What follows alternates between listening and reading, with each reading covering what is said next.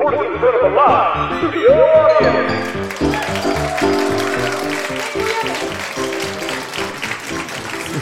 Hey, ladies, gentlemen, gather round. Hope your drink's nice. Hope you're nice and comfy. I mean, Feliz Navidad, Happy New Year. You know what? Speaking of New Year, can we talk about the New Year for a moment? Just a moment. I know. I'm not meaning to beat a dead horse here, but hey, anybody else wake up on January 1st and think, at least it didn't start with the Bronze Age collapse? I mean, come on, that would have been a real buzzkill. And I was genuinely concerned. I opened my eyes New Year's Day in the morning, I checked my calendar, and I silently thanked the universe for not throwing us all the way back to 1100 BC. I mean, can you imagine? No smartphones, no internet, just a bunch of dudes, bunch of people running around with weapons like, hey, you want to trade some olive oil for my shiny rock? Yeah. But I mean, anyways, I can barely survive without Wi-Fi for a day, let alone facing the collapse of a whole age. I mean, hey, I was ready for resolutions, not revolutions. Thank you. This year I say to myself, this year, I'm going to be going to the gym. Yeah, I'm one of those. I'm going to go to the gym regularly. But you know what? That's a lot easier to commit to than, hey, this year I'm going to forge my own bronze tools and try not to get invaded by those mysterious sea people. And you know what? Speaking of sea people, I mean, hey, is that a Zyphos in your pocket? Are you happy to see me? Iron's coming around, at least we would have that going for us. You know what, folks? We're living in a world with advanced technology, delivery services, streaming platforms. I can binge watch my favorite shows every day instead of worrying about raiding neighbors for survival. Oh, what's that? Sorry, Agamemnon, can't help you go get your brother's wife back. I'm kind of in the middle of the season finale of Breaking Bad. Oh, but here's to 2024, where the biggest collapse we're gonna face is the collapse of our carefully crafted plans to eat healthier and hit the gym regularly. Am I right? If we survive this Bronze Age collapse, we can conquer anything, even those pesky resolutions. So cheers to a collapse-free year, everyone. And remember, if you see them coming from the waves, them sea people, they cannot be trusted. Tell you what, my grandfather, one time he had his interaction with the sea people, and I gotta tell you, before he knew it, he found himself upside down by the ocean.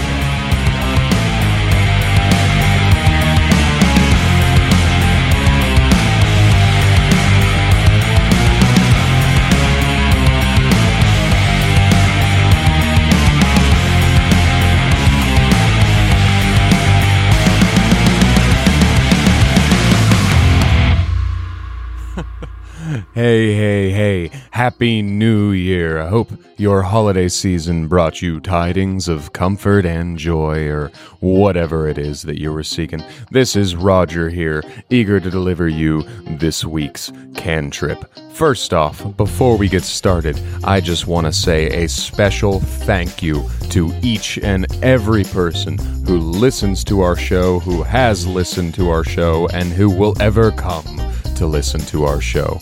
I cannot believe the reactions we've gotten to this thing so far. We're 2 months in now, so 2 months since episode 1 premiered. And if you had told me how quickly we'd be getting feedback, seeing viewer numbers going up and up, having Patreon subscribers, if you told me that, a year ago when we were kind of getting this off the ground, I would have never believed it. And I can only attribute this success we've had so far to my compatriots who are sadly not here today, as well as the fact that all of you people listening, you're just the best. So I wanted to say that right off the bat. Thanks for tuning in. I'm Roger once again from Rock and Roll for Initiative, and today we're going to do something a little different.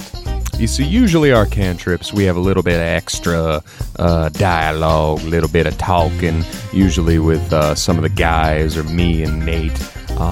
But what we're going with today, I'm going to take you on a tour. Or rather, I'm going to take you to a few places. First off, I wanted to talk a little bit about the last episode, that is episode 6, Tone Woods / Enter the MacGuffin. I want to talk a little bit about that, why it got delayed for a few days, and then I want to dive behind the scenes, talk a little bit about how we make the show, about the whole process of that. And if you're still sticking around, I want to tell you what's coming in the year ahead, because a new year means some new goals, some new plans for the show, and I am eager to share all of that with you. So if you're one of our Patreon subscribers, stay tuned, because we've got plenty of info coming your way as well. After all that hootenanny is said and done, I want to talk about the guitar, man. Listen, music is such an essential part of my life, of a part of all of our lives here at Rock and Roll for Initiative, and it's such an important part of the show. And, I think I've said before on this show, being a guitar player myself, anything I write, anything I play, anything I listen to, I'm kind of informed by that instrument. So I want to delve in and talk about some of my favorite guitar players. Some are pretty well known, some regular old guitar legends, others maybe a little more obscure. So please buckle in, tune up, and thank you for joining me for this mystical, magical cantrip.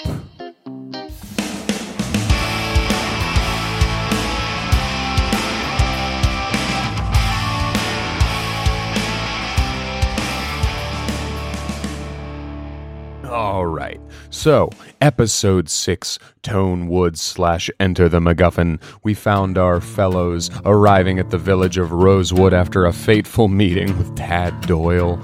And while in Rosewood, they encountered some trials and tribulations. They put on their first live show for people in this world. Didn't go... Well, I'm not going to spoil anything if you haven't listened yet, but let's just say after that they found themselves chasing the MacGuffin and set upon their quest, getting some direction here. I want to talk a little bit behind the scenes about that. So that episode, normally we come out every other Wednesday with a cantrip in between. That episode got delayed and didn't come out until, I believe it was early that Saturday morning, and... I want to talk a little bit about why. So, once we got started with this show, we learned very quickly that even with having a background in audio and music production, there was still a lot to learn, and there's still a lot to learn now. We're not masters by any means, but those earliest episodes, we were lacking a crucial piece of equipment that made the editing process significantly more difficult. So when we first got set up, we got some very nice mics, the same microphones we're using now, talking about some good old dynamic microphones. And they had both USB and XLR capability, which for fancy talk means, you can plug them into a rack mount interface or traditional audio hardware, or you can just connect them via USB to the PC. Now, I wasn't thinking. When we got set up, my audio interfaces that I've used for my own stuff before, they only had a total of 4 inputs. Well, there's 5 of us. So we all sat down for that first recording, and I had that immediate, oh shit moment. I didn't think about that. Because with this show, we play in person. I'm going to talk a little more about the whole get-up of the show in a minute here, but we play in person. So we sat down, and I had to find a workaround, and that workaround presented itself in the form of basically tricking my computer into thinking each individual USB microphone was its own audio interface. A little bit of technical wizardry there. We got it to work. It did okay. Lo and behold, though, we come to find out during the editing process of those old episodes that a lot of the audio and small, weird little snippets would get corrupted. If you want to get fancy-tancy with it, it was something to do with the bit rate and the clocking going off because of the way that we had to backdoor it. Regardless, what that means is those first 6 episodes of the show would often have little snippets of audio that was completely illegible. It gave us robot voice, or the quality was something I couldn't bump up in post. So what that meant was the editing process was quite laborious. It was pretty intense, even with some software and some plugins. Episode 6, which coincidentally was also our longest episode up to that point, also featured the highest level of audio corruption. So between the holiday season, between the fact that I do enjoy sleeping on occasion, it meant that the editing process took me about 3 times as long for that episode as it would for, a previous one. Regardless, it was done. It was fixed. I hope it sounded all right to your ears. I'd love some feedback on the audio quality. If you like it, if you hate it, if you just want to say hey, please let us know. Drop us a line at www.rr4initiative.com. That's rr4initiative.com. Check us out on Facebook, Patreon, wherever. We'd love to talk with you.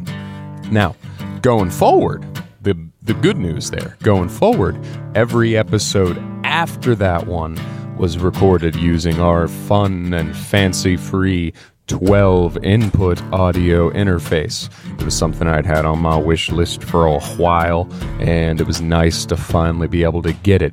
Not only did it bump our audio quality up past what you hear in the first 6 episodes, but it meant that I would never have to deal with some bullshit audio corruption in that sense again. Case in point, episode 7 coming out next week is already edited. It took me less than an hour to do the edits. How about that? So, sorry if you were looking forward to, tuning in with us last Wednesday morning and you were a little disappointed when we weren't there, but we don't intend to have that happen again.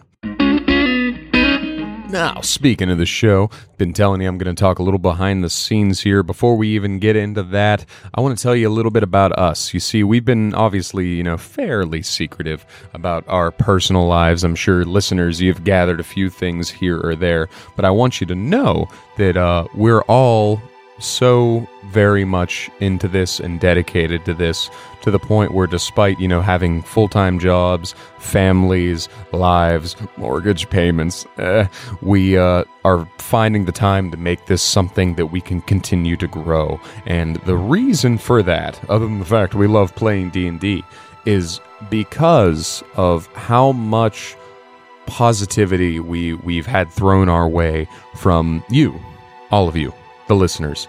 Again, I can't thank you enough. I know I'm beating a dead horse here. I can't thank you enough for all of the kind words that have been tossed our way. I did not expect any of this. My honest expectation, we'd said, hey, if we get 10 people who listen on that first week, then look at that. That's a success. We didn't account for several hundred. So, again, just thank you. Thank you.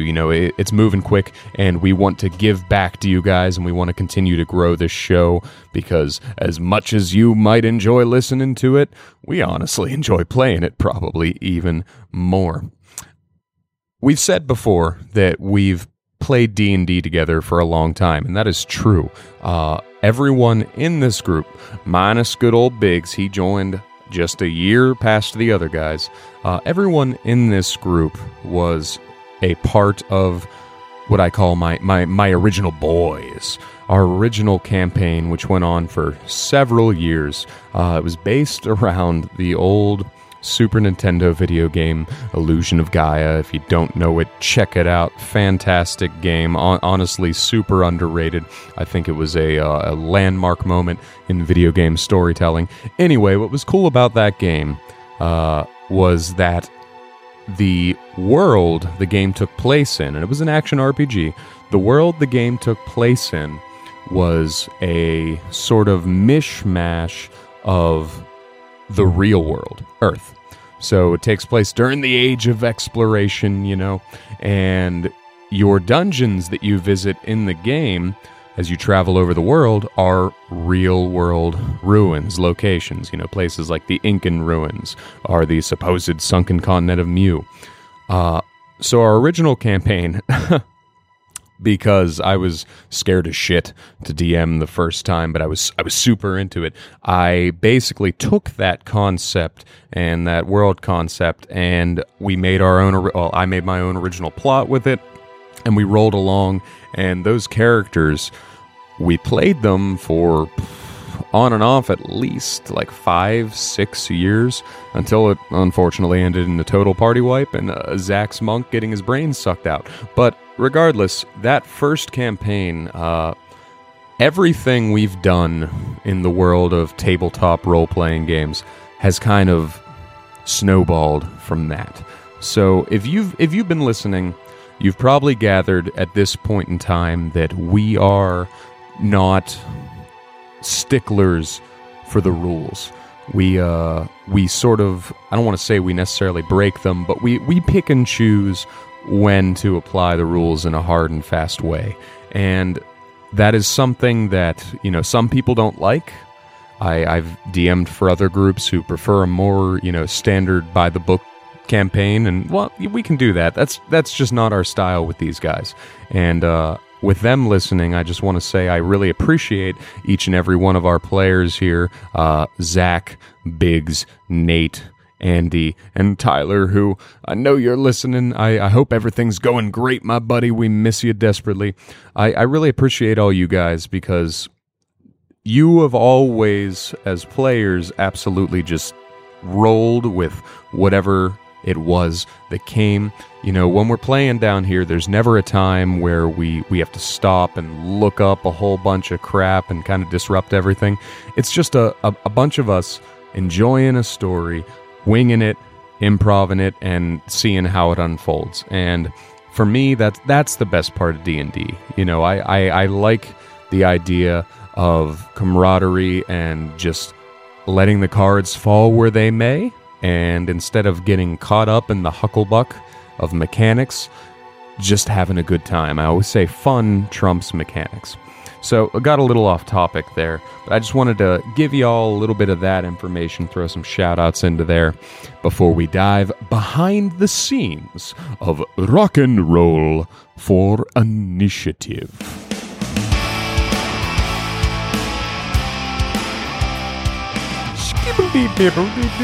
So, I am actually I'm on set right now.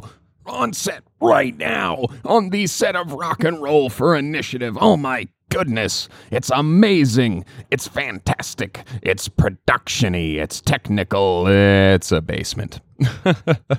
It's a basement. It's a nice basement. But our setup here is pretty simple. So, behind the scenes here, I'm going all the way behind scenes, listeners, all the way back. Specifically to about 1.5 years ago. So, after getting married and settling down into that fine, suburban lifestyle with the dogs and the house and the picket fence and all that fun stuff that comes with it, I had made a bit of a resolution to myself and to the guys here that, hey, we're gonna do something. Whether that was just playing D&D again because it got tougher as we've gotten older, or whether that was, getting together and just finding a way to make sure that all the things we used to enjoy doing, we still were able to do. Little did I know that very quickly that would go from, hey guys, we're gonna make an effort to do something and make it a regular something. Little did I know that's gonna turn into this. Very quickly I had the idea of, I love music, love playing music, love making music, love D&D, love hanging out with the boys. I have all this space now that I'm a homeowner. Oh my goodness. It came together, and so our setup was born. Now, the setup has improved over this past year because we started playing last January. So we started playing 1 year ago, give or take, and that's why for what we're recording, we're episodes and episodes ahead of everybody. We try and get together, once a month at the minimum, and usually when we get together, we'll get about 2 episodes worth of content when we play. So it's hard to say exactly where we're at because of the way things get edited, but suffice to say, we've been playing a lot over this last year, and our setup has grown. So when we first started day one, it was a folding table. I have my PC here, no audio interface because there were too many of us, microphones, and some really not so great, desk stands. Very quickly, that turned into a better table and better chairs and a nicer interface and some boom mounts for the microphones and some noise shields and noise cancelers and a whole bunch of editing software and plugins, etc., up to what we use today. Our aim is to continue to grow that setup, but we still remain in the same basement. And while it might not be the most bougie sort of setup, I gotta say, I think it's absolutely perfect. We've been able to sit down here and enjoy it and just hang out like the brothers that we are, like we used to growing up. Growing up, we would hang out, obviously at each other's houses. And if we were at my house, we would often be in my parents' basement, which is the inspiration for my basement in the sense that I'm building it into a music studio.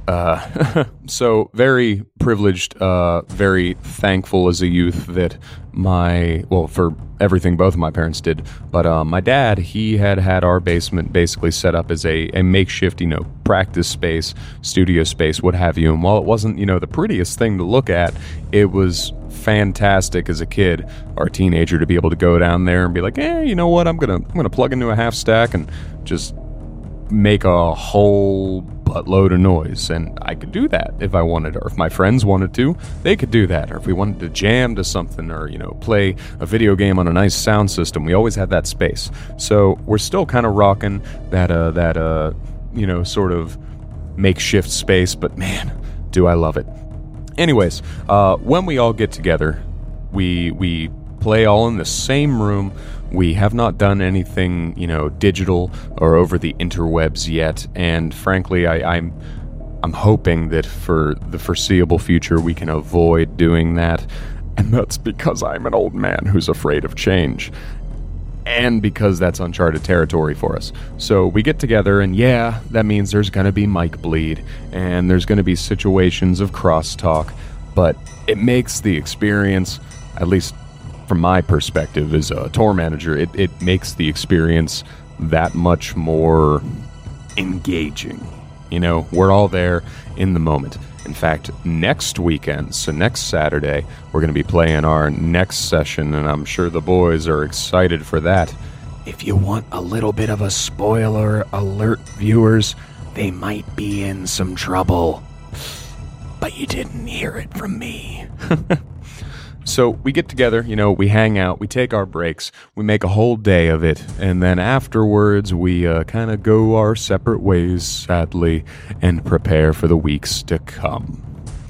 Now, as all that's getting done, there's still a lot more that needs to be accomplished. All of these episodes, it's more than just edits. There's music, there's sound effects, there's some studio wizardry, there's rearrangements, etc., etc.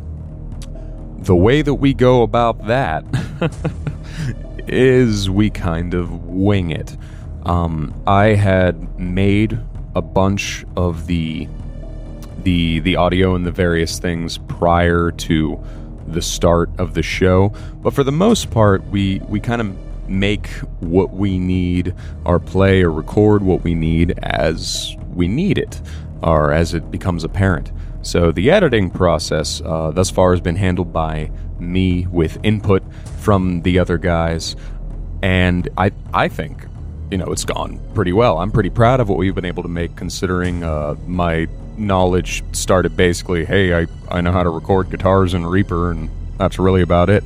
So, considering all of that, I'm pretty happy with the way that things have gone. Sorry, I didn't mean to pause there. There's a strange light flickering in the corner of my room. Alright, sorry about that. Not sure what that was. I'm being watched by some mysterious creature. Speaking of being watched, I want to talk a little bit about some of the content and, some of the things that we do, and that what doesn't make the cut, what does make the cut, and what's gonna be a little different, perhaps, going forward. So, average episode, that you, the listener, gets to experience somewhere between, an hour and a half, except for the last one, which was 2 hours.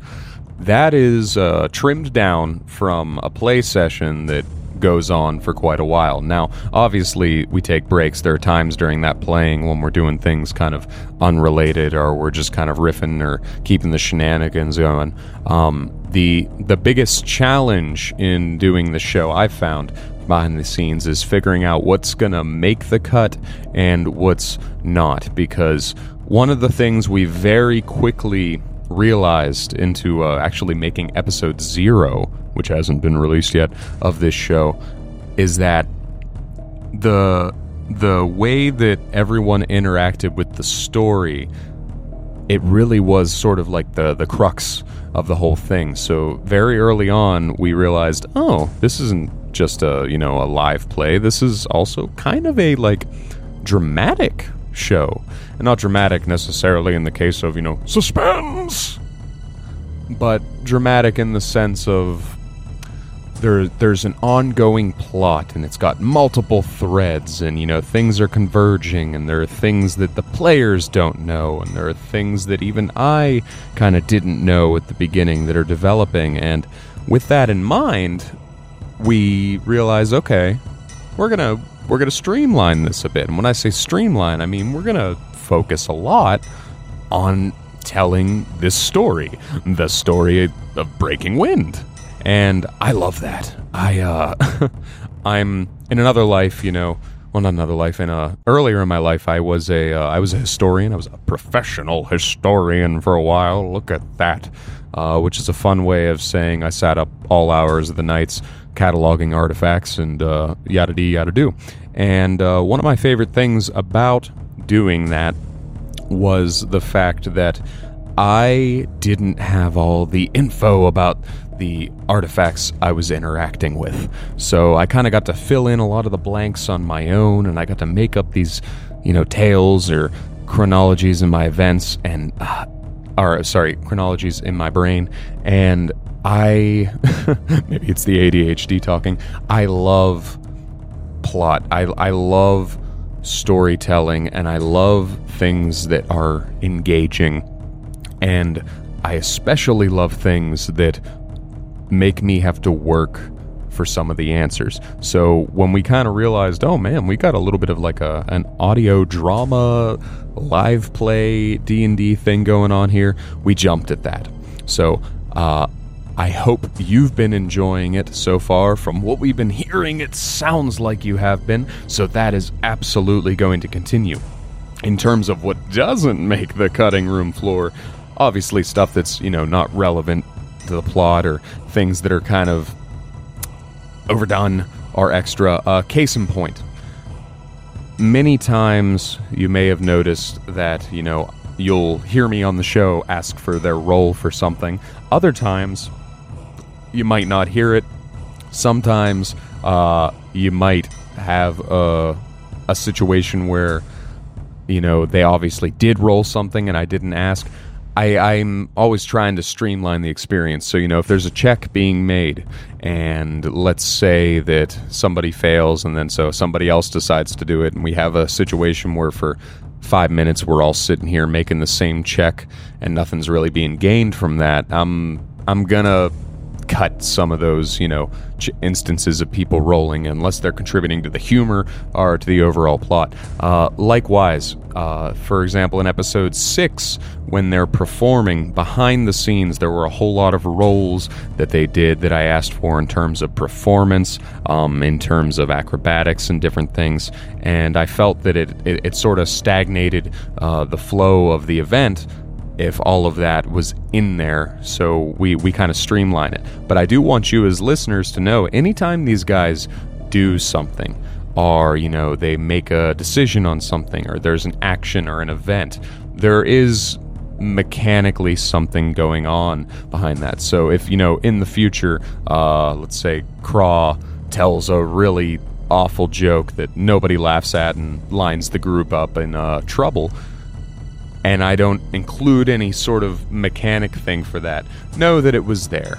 That being said, we like to include the roles and the actual part of the game as much as we can as well, so it's a delicate balance, it's something that I'm still figuring out how best to do, that we're still figuring out how best to navigate, and I think, at least from my perspective, we've done a pretty good job so far. Next thing I want to talk about, since we're still behind the scenes here, I want to talk a little bit about the combat. One sort of thing that I was worried about when we started making this was, oh geez, what if we're not fighting monsters or fighting something enough? And my worry behind that stems from, as a dungeon master, I'm always a firm believer in, for a lengthy campaign, something that you're going to continue and it's going to, pick up and continue from where it left off, I always think that the threat of combat should always be there, but I don't like the idea of building a game around, and here's a scripted fight, and stoobidly-doobily-dee, and here's, okay, well, this is the part where we fight, because we've been playing for a certain amount of time now. I like that stuff to be natural, and that's sort of just the way we play.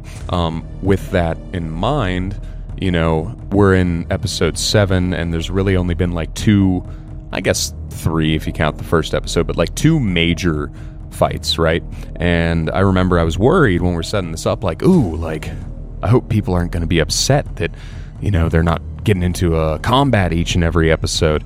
And that hasn't seemed to be the case. At least we haven't heard anyone voice that thought. But I do want you as listeners to know that it's not a, it's not a planned out thing. There's a series of events coming up, for example, that include quite a bit of combat. So it really depends on these guys, where they go, and what they do. Oh, man. Wow.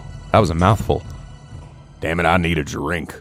Oh, that's better. Nothing quenches the thirst like an ice-cold, unsweetened iced tea. Strong, bitter, delicious. Hey, speaking of strong, bitter, and delicious, I want to talk about Larry Spritzer. We've had a few people ask, friends who have been listening to the show, some individuals who we don't know who have been listening to the show, had a few people ask, hey, who's Larry? And who's this Tyler guy that you've mentioned and that gets included in the end credits and all this sort of stuff?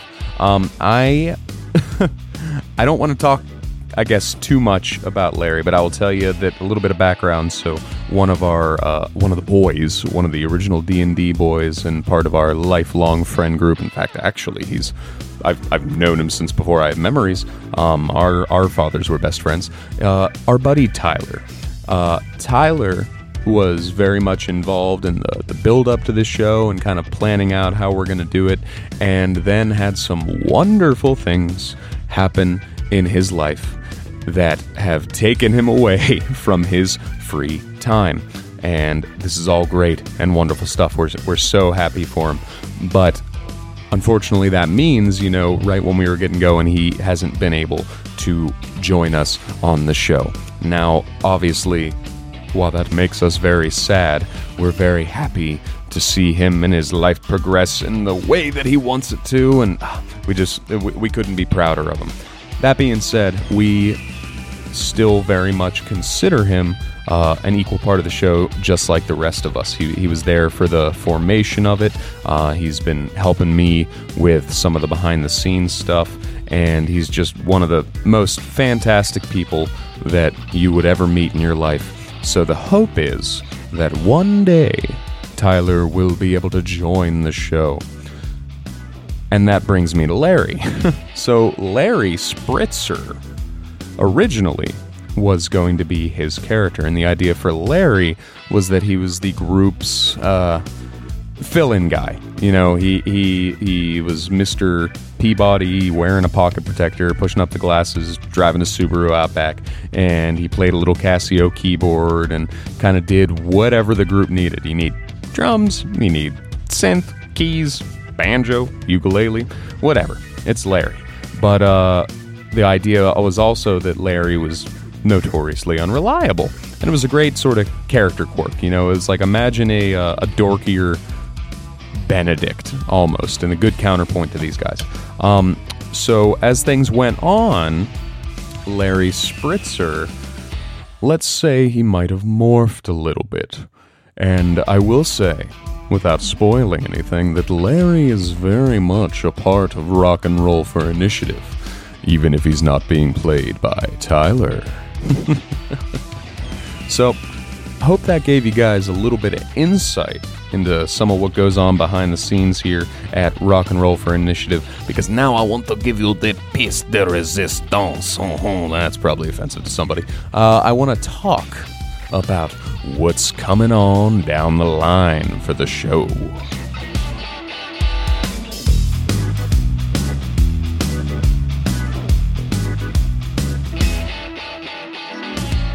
Oh, alrighty then. Yes, very good, very good.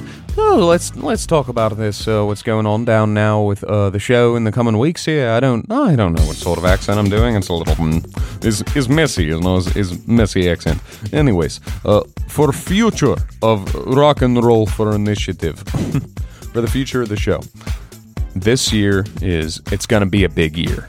We're breaking out all the stops. We've got a lot planned. I'm going to share it with you. I'm going to talk about what's going on with the Patreon, what's been there, what's changing, when things can be expected. I'm going to talk a little bit about how the schedule's going to look moving forward. I'm going to give you the whole kit and caboodle. So first off, we're going to continue our regular production schedule. And what that means is every other week, there'll be a new episode of Rock and Roll for Initiative. In between, there will be a cantrip. Now, obviously the main show is our number one focus. Getting things done for that main show is our number one focus. I'm not going to say that we'll never, miss a cantrip in between, but for the foreseeable future, the aim is to keep that going. So there's going to be something coming out each week with a main episode every other week. That's going to remain the same. What is worth talking about, though, is the episodes are definitely getting longer. So after episode 6, we started making longer episodes. And what you got to understand is, episode 6 was really only our third time of playing together in this campaign. So while it's 6 episodes in the show, it was really only our third get-together. And with the end of episode 6, the characters and the players very much got more, secure in their characters. They got more comfortable, and because of that, everything sort of opened up. We sort of step away from, the little bit of railroading that's going on, and step away from doing things, step by step. So what you'll see with episode 7 and all the ones going forth, everything's a lot more open. And with that comes length. And with that comes length. Length. Anyways, so, as these episodes are getting longer, that also means that the story is getting deeper and deeper. So, because of that, Season 1 of Rock and Roll for Initiative, which was originally planned to be about 15 or 16 episodes, give or take. I'm not going to tell you exactly how many it's going to be, but I will tell you that Season 1 is going to take a mid-season break after March 6th. So what'll happen is March 6th, an episode of the show will come out. And then for the rest of March, we're still going to have some cantrips. We're still going to do some fun things. But the main series... But the main series is going to take a break. And that series, the main series, Season 1, will resume on April 3rd. So there's going to be about 3 weeks there where there will still be, uploads, fun things, little cantrip episodes, side stuff that we've got planned. But there's going to be 3 weeks there without a main episode of Rock and Roll for Initiative. And the reason that we're doing that is so that we can amp up on some of the bigger ideas that we have for the show and some of the things that we want to do involving our Patreon and our patrons, who we are so very thankful for. So if you're thinking of it like a TV show, you can think of Season 1A as ending on March 6th and Season 1B premiering April 3rd. Hope that makes sense. Hope I explained it well. It's late. I'm tired. Anyways, so with that in mind, in the future, I want to talk about some other cool stuff we've got coming up. We've got a nice little guest spot coming up soon, featuring a friend, a guy who goes by the name of Connor O'Connor from the Garlic Boys podcast. So that's exciting. We've got a nice little crossover coming soon. We've got a special event that might or might not involve Cthulhu. We've got a whole bunch of things coming down the line. This is gonna be the year of rock and roll for initiative, people, I tell ya what. But most of all, we're gonna be rolling out a lot of our Patreon benefits. I think that's the proper term. Benefits? Yeah, benefits. So what I'm going to do now, I want to go down the list and talk a little bit about that. And hey, no pressure. If you enjoy listening to the show, your humble ears are the greatest gift anyone could give us. But if you do like the show, you like what we do, please check us out on Patreon. It's free to subscribe. Subscription at the free level will get you at least some basic Discord access so you can stop by and say hey, or tell us to fuck off, or whatever it is you want to say.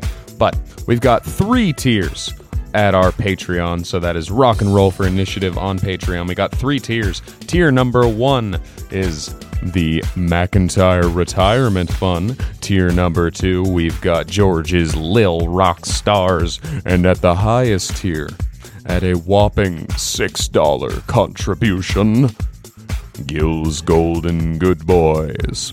I want to talk about what those tiers get you and when you're going to be expecting some of those things. So, if you subscribe at the McIntyre Retirement Package, which you know Benedict, he doesn't need very much for retirement. He's going to do what he wants to do.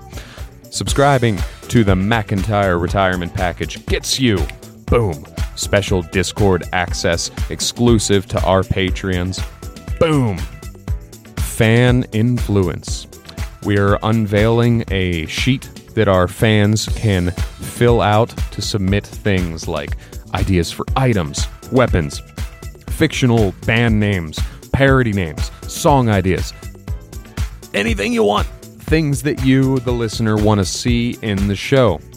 You fill it out, you give it to us, we're going to make some of it happen. In addition, subscription to the lowest tier of Patreon gets you early access to our episodes. And that is something that we managed to do for one of our episodes, but we didn't expect to grow so quickly. So for those of our subscribers who are listening to this, I want to let you know that starting not this week, but next week, you'll be getting early access to each and every one of our episodes every week. Bada bing. Going forward. Fantastic. So that's the lowest tier at only $2. Help Benedict retire. If you're more generous, at our mid-tier for George's Lil Rock Stars, you get everything from the previous tier, as well as some customized playlists and interviews sent your way from the boys. And not just the boys, but from their characters. So that is something we're planning to start rolling out this month, here in January. Don't want to miss it. Perhaps the greatest of all the benefits, though, is the Songbook of Shenanigans. The Songbook of Shenanigans is a monthly special something we make just for our patrons. Now, we've only done it once so far. Our plan is to have it come out each and every month, starting this month here in January. When I say special something, it can be anything. It can be an episode. It can be a unique special event, an interview with the guys, or in the case of our upcoming content, a role-played playthrough of the classic Fantasy Flight game, Arkham Horror. But subscribing to George's Little Rock Stars, you'll get that once a month Songbook of Shenanigans, something unique and special fruitily-doo, just for you. Now, if you are the most generous of all the generous individuals and you subscribe to Gil's Golden Good Boys, you're gonna start seeing some other things such as unedited episodes. Well, mostly unedited episodes. You're gonna get copies of the production notes, my maps, my notes, my things that I've been making for the show. You're gonna get an invite to our monthly Discord hootenanny where we all get together on Discord and we just have a time.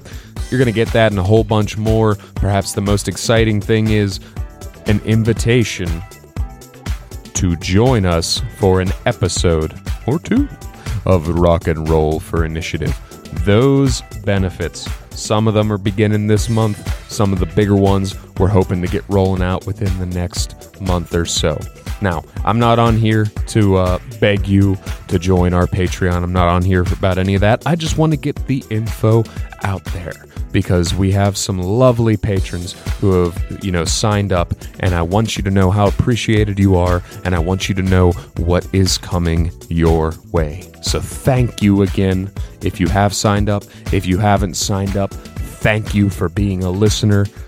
Anyone listening to this, you are my hero.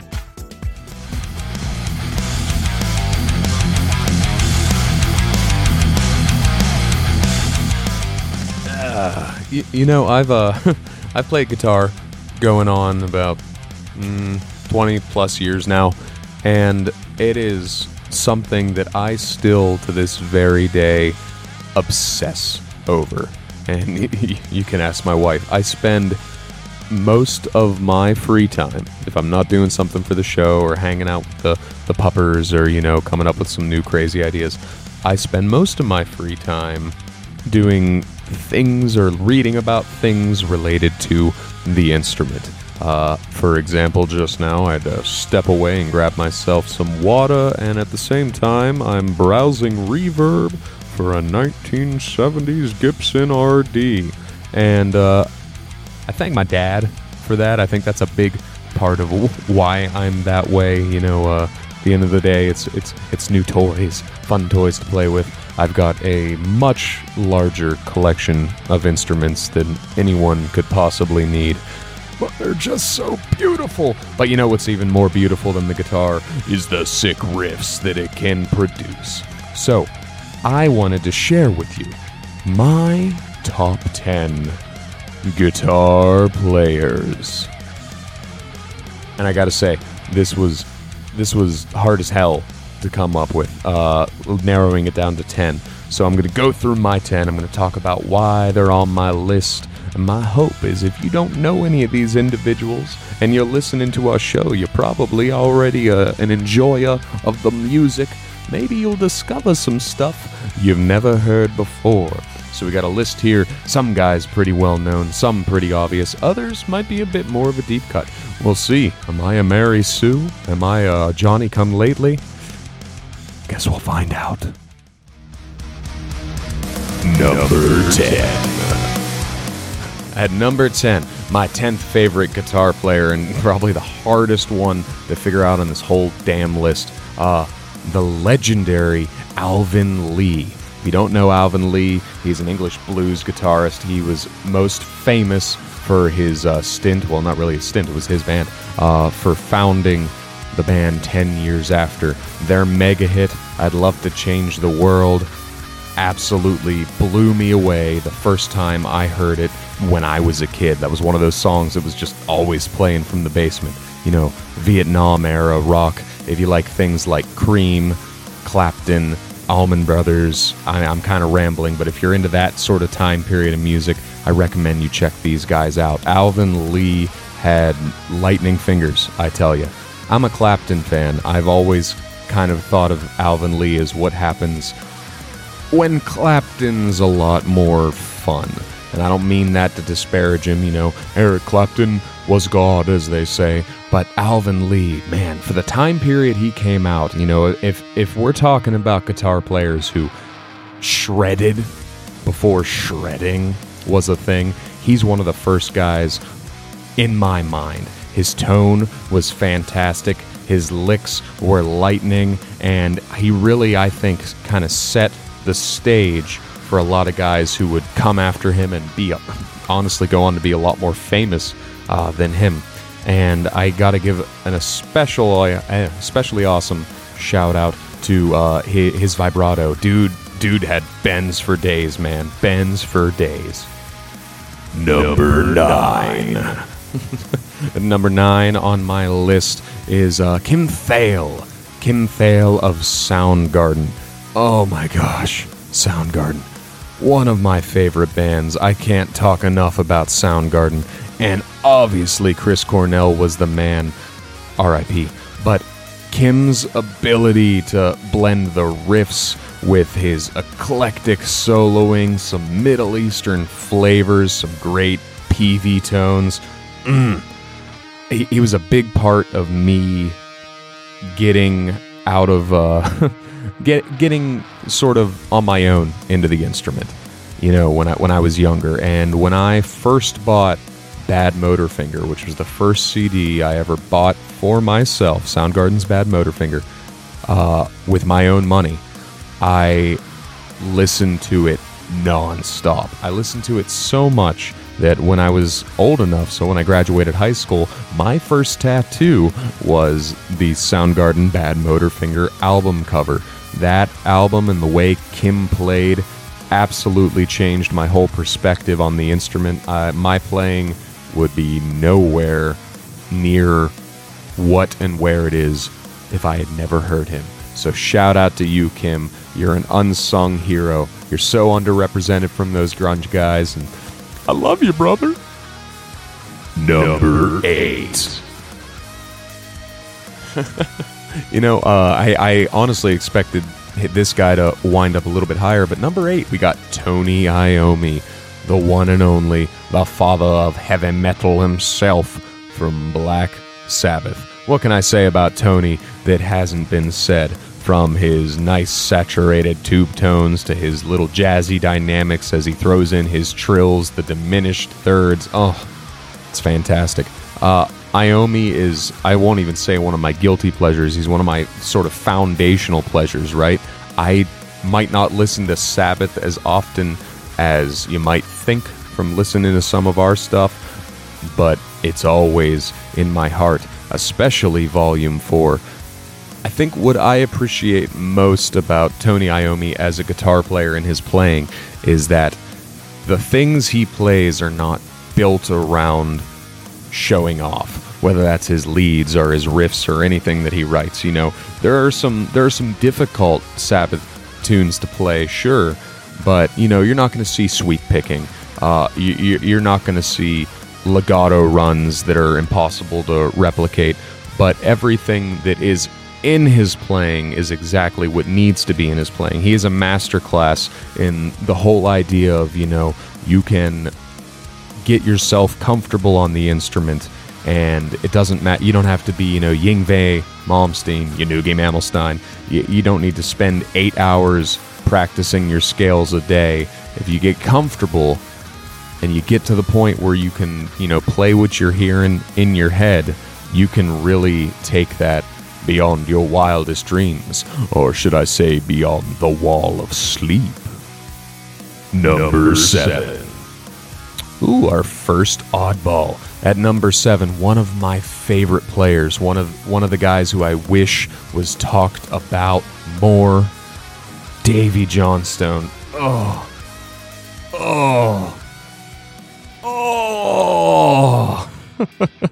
No, I'm not passing a kidney stone.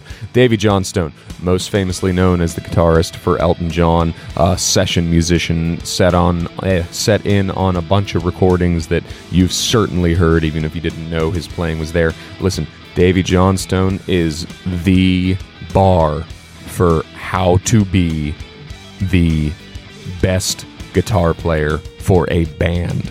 We're talking about a guy who can do a little bit of everything. I've seen him both with Elton John and outside in some other situational things. Dude can do anything he needs to do with the instrument, and it always serves the song. Even getting up there in the years as he is, the guy is just he's the pinnacle of musicianship in the context of serving the song, and I think that is something that goes woefully underappreciated, even by myself sometimes. I'll sit down and I'll write something and I'll kind of have it in my head of like, ooh, that's not flashy enough. I got to do something flashier than that. And Davy Johnstone, he's the guy who comes in, plugs in, does this perfect arrangement, and then goes home and has a nice beef and cheese sandwich. And I think that's something we can all aspire to. Have mercy on that criminal, son. Number 6. Oh, this one was hard. This one was so hard. So, number 6 was originally a tie, and the reason it was a tie is because these two guitarists, for a period, were both in the same band. One of them is significantly more famous than the other, and I love him to death, but when I'm thinking about the context of, my love for the instrument and the things that I play and how music has affected me, I gotta go with the more underrepresented guy here. So number 6, from the Eagles, Don Felder. You thought I was gonna say Joe Walsh, don't you? Listen, I love Joe Walsh. James Gang, best stuff he ever recorded. When I think of the Eagles, honestly, my first thought is Glenn, R.I.P. But when it comes to the instrumentation of the I guess the last 3 albums, if you're not counting Lone Road Out of Eden, the last 3 albums, Don Felder is all over those. One of These Nights is one of my favorite albums. I'm a big simp for The Long Run, Hotel California, his appearances on The Border. It's just, love all of it. I love Don Felder's playing. They called him Fingers Felder back in the day, and I think that's very appropriate. He is much like Davy Johnstone, sort of that guy who will always play exactly what the song needs, never a note more. It's all about serving the song. The difference between him and Davy Johnstone is that while Davy Johnstone serves the song and then goes home and has a nice beef and cheese sandwich, in my mind, Don Felder serves the song, looks up at you, and then fires a nice Hadouken into the crowd. It's just it's got a little more pizzazz, a little bit more flair, and some of his phrasing is always just a little bit outside the box. Whether he's throwing in a diminished note here, he just always does something that keeps me a little guessing, and kind of whenever I'm going through and trying to play some of his stuff, it catches me by surprise. Like, oh, I wouldn't have thought to put that note there. And his tone is just, listen, I love you, Joe. Joe Walsh, my boy. Good old Uncle Joe, Grandpa Joe. But if we're talking Eagles, I gotta go Don Felder.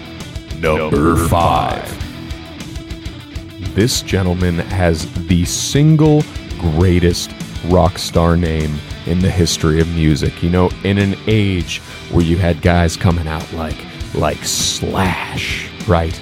Or the rising phoenix himself, Yngwie Malmsteen.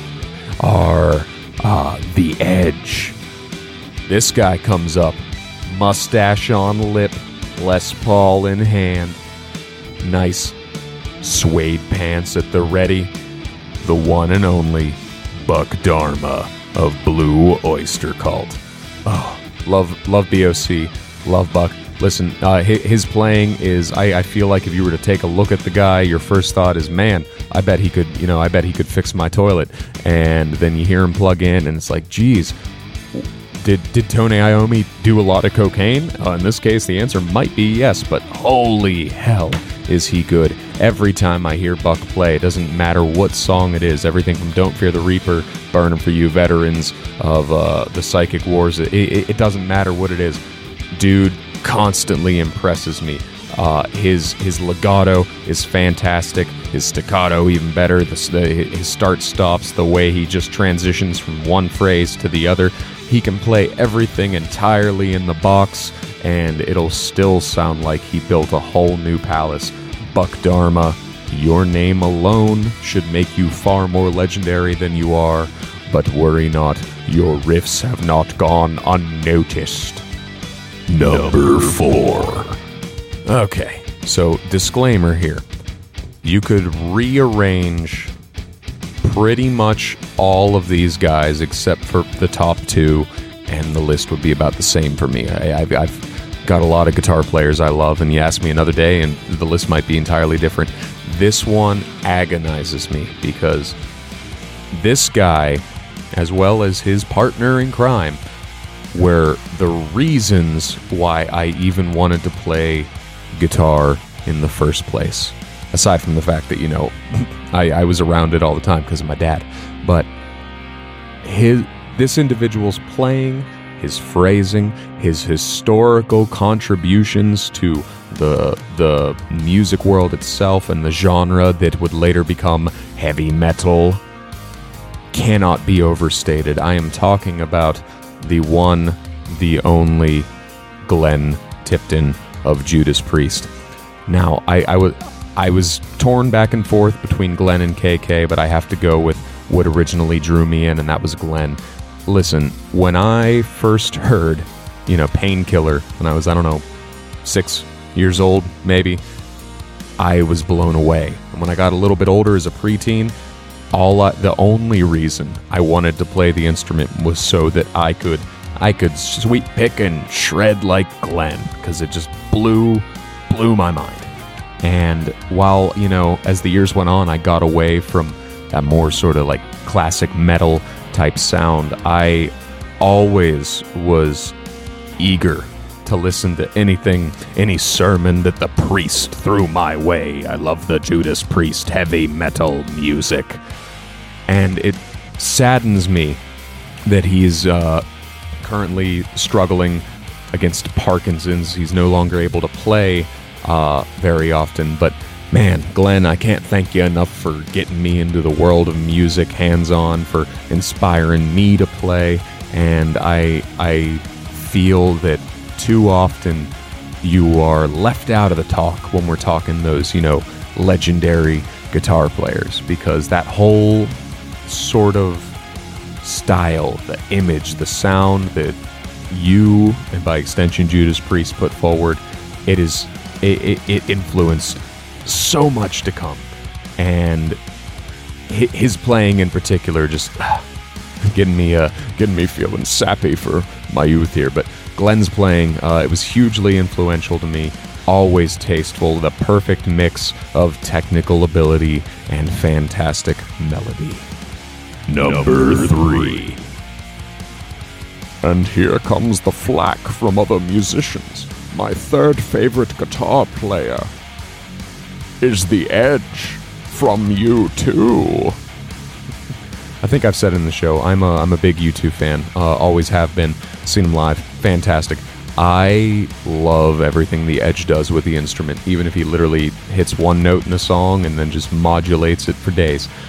I think his approach to playing is perfect. I love the idea that, here's this guy who technically is proficient. We'll just, we'll say that, barely proficient. But he sees the instrument as a tool to craft a song, as opposed to, seeing it as a way to show off or to, break new barriers in terms of techniques. Instead, much like a synth, he uses it to create, and I hate this word, but he uses it to create soundscapes, and his use of delay has always had a big, big impact on me. If you were to walk into my basement when I'm jamming around, you're going to hear an eclectic mix of, Beatles rhythms that suddenly go into some good old 70s bluesy shredding, followed by ambient chiming, like Stratocaster goodness. I love his playing. It's always been mesmerizing to me, and it always makes me sad when I see him get as much flack as he does online in different guitar communities. You gotta stop gatekeeping people. You gotta just let people enjoy the music. Don't hate 'cause you ain't. Number 2. All right, number 2, my second favorite guitar player, another example of a guy who, if you only know him from one thing, you'd be amazed to hear him in something else. I'm talking about the one and only Dave Navarro from Jane's Addiction, Red Hot Chili Peppers, Alanis Morissette, the list goes on and on.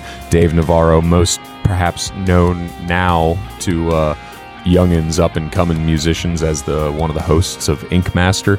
If you don't know Jane's Addiction, if you haven't listened to Dave play guitar before, do yourself a favor. Stop it. Get help. And most of all, listen. Listen to his playing.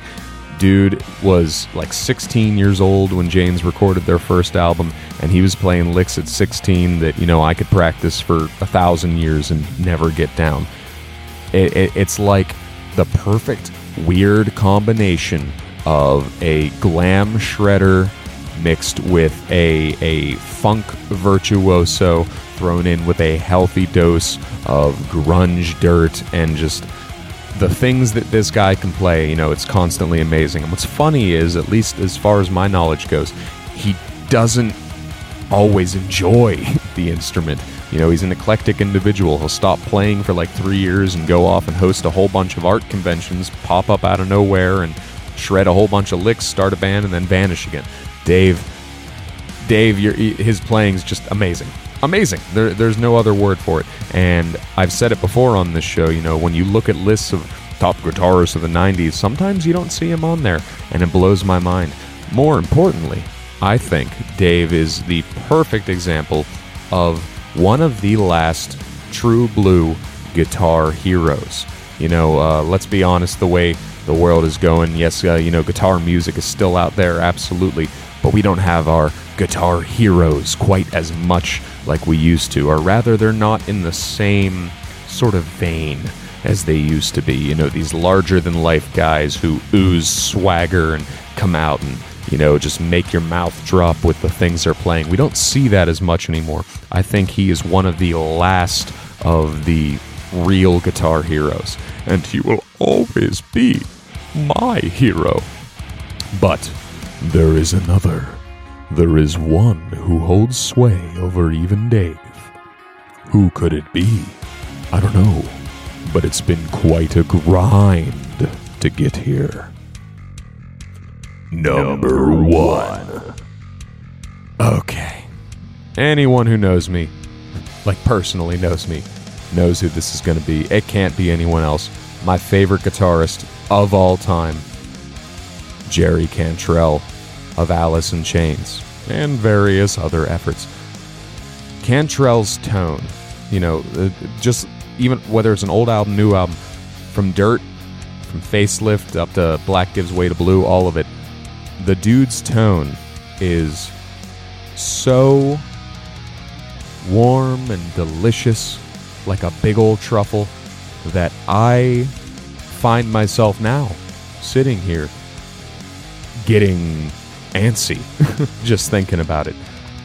I think Jerry is the perfect, mix of all of his influences thrown together in one delicious, always listenable, always purposeful, and always intentful package. We've got little aspects of the late 80s shred scene in there. We've got a little bit of country twang thrown in with some blues, riffs that, in my humble opinion, can be topped by no one. He was named the riff god by, I think it was Metal Hammer, maybe Golden God Awards, I don't know, for a reason. But everything that Jerry does, I eat it up. And as a guitarist, I found him to be an inspiration because flat out, he'd be the first to come out in interviews and say, yeah, there are certain things I can't do, right? Like, this isn't a guy who's going out and doing sweeping riffs or getting some slide taps going on and, you know, all of these different intervals. You know, this isn't a guy who's a master of all of his different modes. What it is somebody who is the perfect kind of combination of all the things I've talked about. He's got enough ability and enough comfort to do what he wants to do with the instrument, and it just happens to be that what he wants to do is make some of the sickest bluesy, doom, country, twangy, chuggy riffs this side of the Mississippi. You know, I could go on and on. I'm gushing over here. I'm gushing just talking about Jerry Cantrell.